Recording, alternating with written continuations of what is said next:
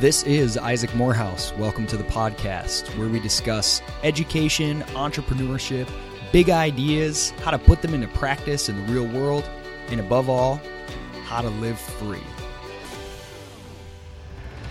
Welcome to another episode of Ask Isaac with a new submission process. If you check out isaacmorehouse.com, I've added a page called Ask Isaac. You'll see a tab right at the top, and there is a submission form there to send in any questions for future Ask Isaac episodes. I may blog about them. It's just a great way to submit, basically to make my job easier, to submit ideas to me. I do a podcast every week, sometimes more. I blog every single day. I've got a great network of people, and I want you to do my work for me. I want good ideas. I want good questions. I want good topics and interesting things to talk about. So I just launched that on the site a few days ago, and we already have several really good submissions. So I am going to tackle those today. First, Jackie M. You went to college. When and how did you decide it wasn't the best path for most people? Thank you, Jackie, for the question. I don't think I would ever say that I decided that college is not the best path for most people. What I think I have come to the realization of over the years is that most people don't even think that there are multiple paths. Most people are completely unaware of the choice that they have and the ability to be in the driver's seat of their own life. Most people have never looked at what they actually want and don't want and assessed what it takes to get there. Most people do not treat college as an option or an opportunity or a cost that needs to be assessed and weighed. Even though they're spending tens or hundreds of thousands of dollars on it in 4 years of their life, they don't ask any questions of it. So really what I advocate is being in charge of your own life and being an intelligent consumer and understanding your path is yours and demanding value for the choices you make. Most people go to college to feel normal because everyone else goes to college, and that's the easy route. It's the path of least resistance. And I think that's where the trouble and the danger comes. So I don't think it's a question of is college for most people? Because most people, what are we talking about? That's a big aggregate. You asked when and how did I sort of come to this conclusion? I mean, when I was in college myself, I was in college. I was working 3 days a week usually and packing in, 18 credit hours on 2 days a week. And I was paying all this money to go to classes, most of which had really bad professors, TAs that were not very good. None of the students cared at all. They just wanted the piece of paper. Almost none of the classes were good. There were some that were really good. But again, those things like philosophy, I was learning that stuff on my own anyway. And I could have just gone and talked with those professors on my own anyway. So I just felt so frustrated that here I'm paying all this money for this and getting parking tickets and dealing with bureaucracy. I never felt like a customer, ever. Professors don't treat you like a customer. Bureaucrats and administrators don't treat you like a customer because in many ways you're not their customer. Most of their money comes from third parties, governments, federal and state, loan, companies that are giving loans, et cetera, et cetera.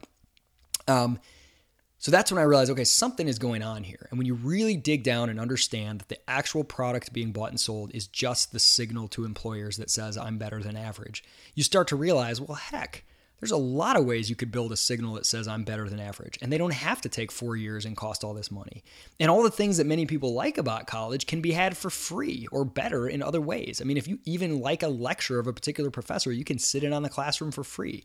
So this whole thing, just this pressure, I mean, where else do you have a good that companies, big companies, loan companies, et cetera, and colleges themselves are selling to 17-year-olds that costs $100,000 plus, and nobody, and no one is ever asking them to be really judicious and ask questions and make demands or getting themselves into debt, no questions asked. I mean, it's a little scary when you think about it. So that's when I realized this is screwed up, and this assumption that no matter who you are, no matter what you want to do, college will make you better at it is absolutely absurd. I mean, it's absurd on its face and it's absurd in practice. So not treating it as, well, no matter what you do, college will make you better. I mean, that's just crazy, right? That's just crazy. I mean, what do you want to do? So many young people say, why are you going to go to college? Yes. Why are you going? Because I have to get a job, because I don't want to be poor.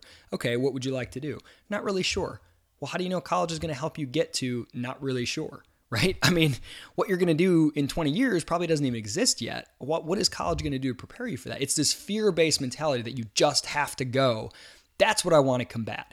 There are some people for whom college could be the perfect fit. I mean, if you know for sure you want to work in a career that legally requires a degree, it's unfortunate that they legally require it, then college is exactly what you have to do, whether you enjoy it or not. If you want to be a doctor or a lawyer or a bureaucrat or an accountant,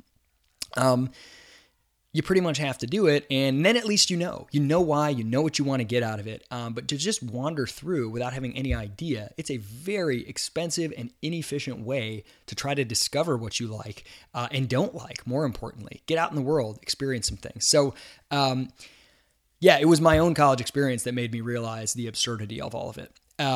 And again, not for everyone, but for some individual people. The assumption is college is good for everyone. And if you think it might not be good for you, this huge burden of proof is put on you to prove that you're going to be Mark Zuckerberg or something amazing like that, which is just absurd.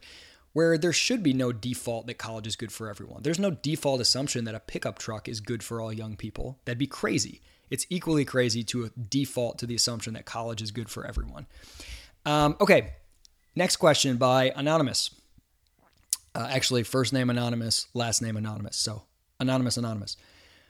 Reading list for someone who's interested in both philosophy and business. That's a great question. And I've said many times that I think one of the things I was surprised at when I spent many years working around a lot of successful people who had built successful businesses, is how philosophical they are.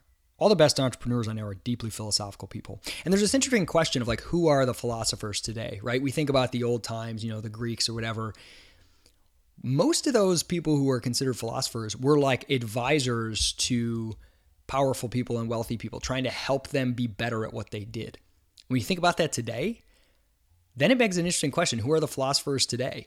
If using clear thinking, rational analysis, philosophical reasoning to help high achieving people do better, you might be more likely to call Tony Robbins a philosopher than most professors, which maybe that's right, maybe that's not, but it's an interesting question because most professors are completely, I majored in philosophy. I like philosophers and I like academic philosophy too, even to a degree. But most of them are utterly and completely disconnected from the world of business and commerce. Many of them hate it and look down on it. They clearly don't understand it. Which is really, really sad because I think philosophy, really, this is why startups and entrepreneurship are so kind of hot and trendy right now, because they're doing more than just starting a business. They're answering big philosophical questions about the way humans interact with each other, with data, with artificial intelligence, whatever. Entrepreneurship is like a field experiment for philosophy instead of just a thought experiment. Okay, sorry. So books. Here's a couple that I really enjoy that I think kind of bridge the two, philosophy and kind of business. Finite and Infinite Games by James Carse. Fascinating book.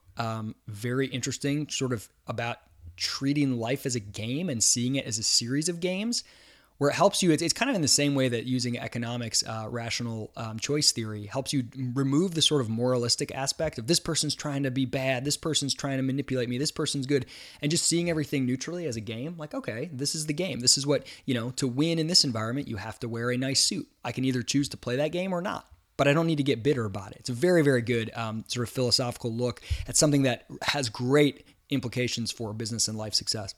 How I Found Freedom in an Unfree World by Harry Brown is really a very practical guide for sort of self-emancipation from mindsets and habits that hold us back and keep us from being free. And it kind of builds on the classical liberal intellectual tradition, which is more about how societies need to be free and why, both morally and practically, and applies it to the individual, why and how you need to be free and how it will benefit you. Great book. The Act of Creation by Arthur Koestler. Koestler is a novelist, a really interesting, weird guy, I should say. But this book is a deep, deep dive into the psychology of creation and sort of the subconscious processes that play a part in it. And it's maybe not so much philosophy, but there's a lot of sort of philosophy of mind in there, a lot of psychology. 0 to 1 by Peter Thiel, short book about starting companies, but it is laced with philosophy.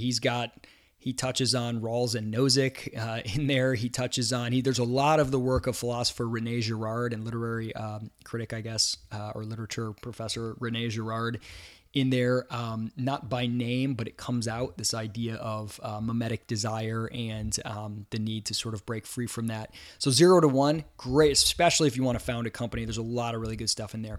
Letters from a Stoic, I like a lot. I think there's some really good stuff in there that just kind of helps you put on the right mindset and helps you in business.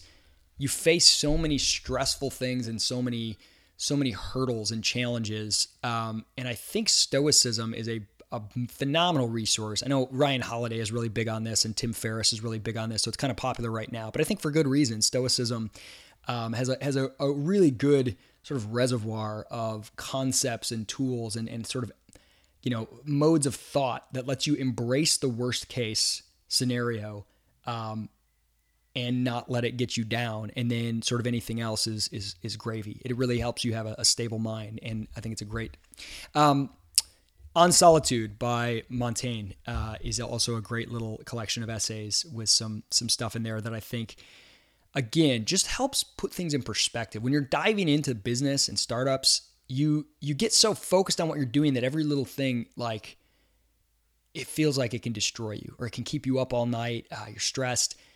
And sometimes you need that perspective. I have an article I wrote on Medium, it's on my blog as well, called Advantages of Starting a Business While Having a Family. And one of the main things I write in there is that there's something so powerful about the perspective gained when I'm stressed and I feel like my life is about to end and I'm just worthless because my business isn't doing what I expect it to do. And, it's like you feel like your life is just, forfeit. And then you look over and you got these two little girls like, Daddy, will you come play, Barbies with us? And you're just like, how could I ever be a failure? Like, if I had nothing else in my life but these two girls, it just puts things in perspective. And I think good philosophy, speculative philosophy, the ability to just sort of zoom out and look at the bigger picture, meaning of life questions, really help do that in business. And I think Montaigne is excellent for that. Great question, Mark. Man, now you're getting me. I'm sorry, not Mark. Anonymous. You're getting me thinking about more. I might write a blog post about that in the future. Some other books. Next question is from Mark. Do you think startup is becoming a buzzword? Would it be better to just create a business? Okay, yes and no. I mean, yes, startup, entrepreneur, all this stuff is really sexy right now. You've got shows like Shark Tank and whatnot. So yeah, they're thrown around everywhere, and a lot of times they're applied to things that like aren't at all really, that doesn't even make sense. Everybody's like, oh, I'm working on a startup. Oh yeah, what are you doing? Oh, I'm drawing a picture. Well, that's not really a startup, but, every business. Is every business a startup? But I actually think there is a meaningful distinction, and I think it's valuable. The word startup actually signifies, when I say startup, what comes to your mind is, Uber or some tech company in Silicon Valley or some young people who are busily trying to like raise money and build something fast and make $1 billion. When I say business, it's like Bank of America, the sandwich shop on the corner, especially if I say small business, which most startups are very small when they begin. There's a meaningful distinction. I would point you to Paul Graham, who's a venture capitalist. He's involved with Y Combinator. And his blog, paulgraham.com/growth, is where you'll find the essay. And he's defining a startup and what makes a startup different from a business. It's startup equals growth. And I'm just going to read a few quick bits here to give you, and I really agree with this. And I think it's a meaningful distinction. I think it's useful. A startup is a company designed to grow fast. Being newly founded does not in itself make a company a startup. Nor is it necessary for a startup to work on technology or to take venture funding or to have some kind of exit, which means, selling off their assets. The only essential thing is growth. Everything else we associate with startups follows from growth. And then he says, let's start with a distinction that should be obvious but is often overlooked. Not every newly founded company is a startup. Millions of companies are started every year in the U.S. Only a tiny fraction are startups. Most are service businesses, restaurants, barbershops, plumbers, and so on. These are not startups except in a few unusual cases. A barbershop isn't designed to grow fast, whereas a search engine, for example, is.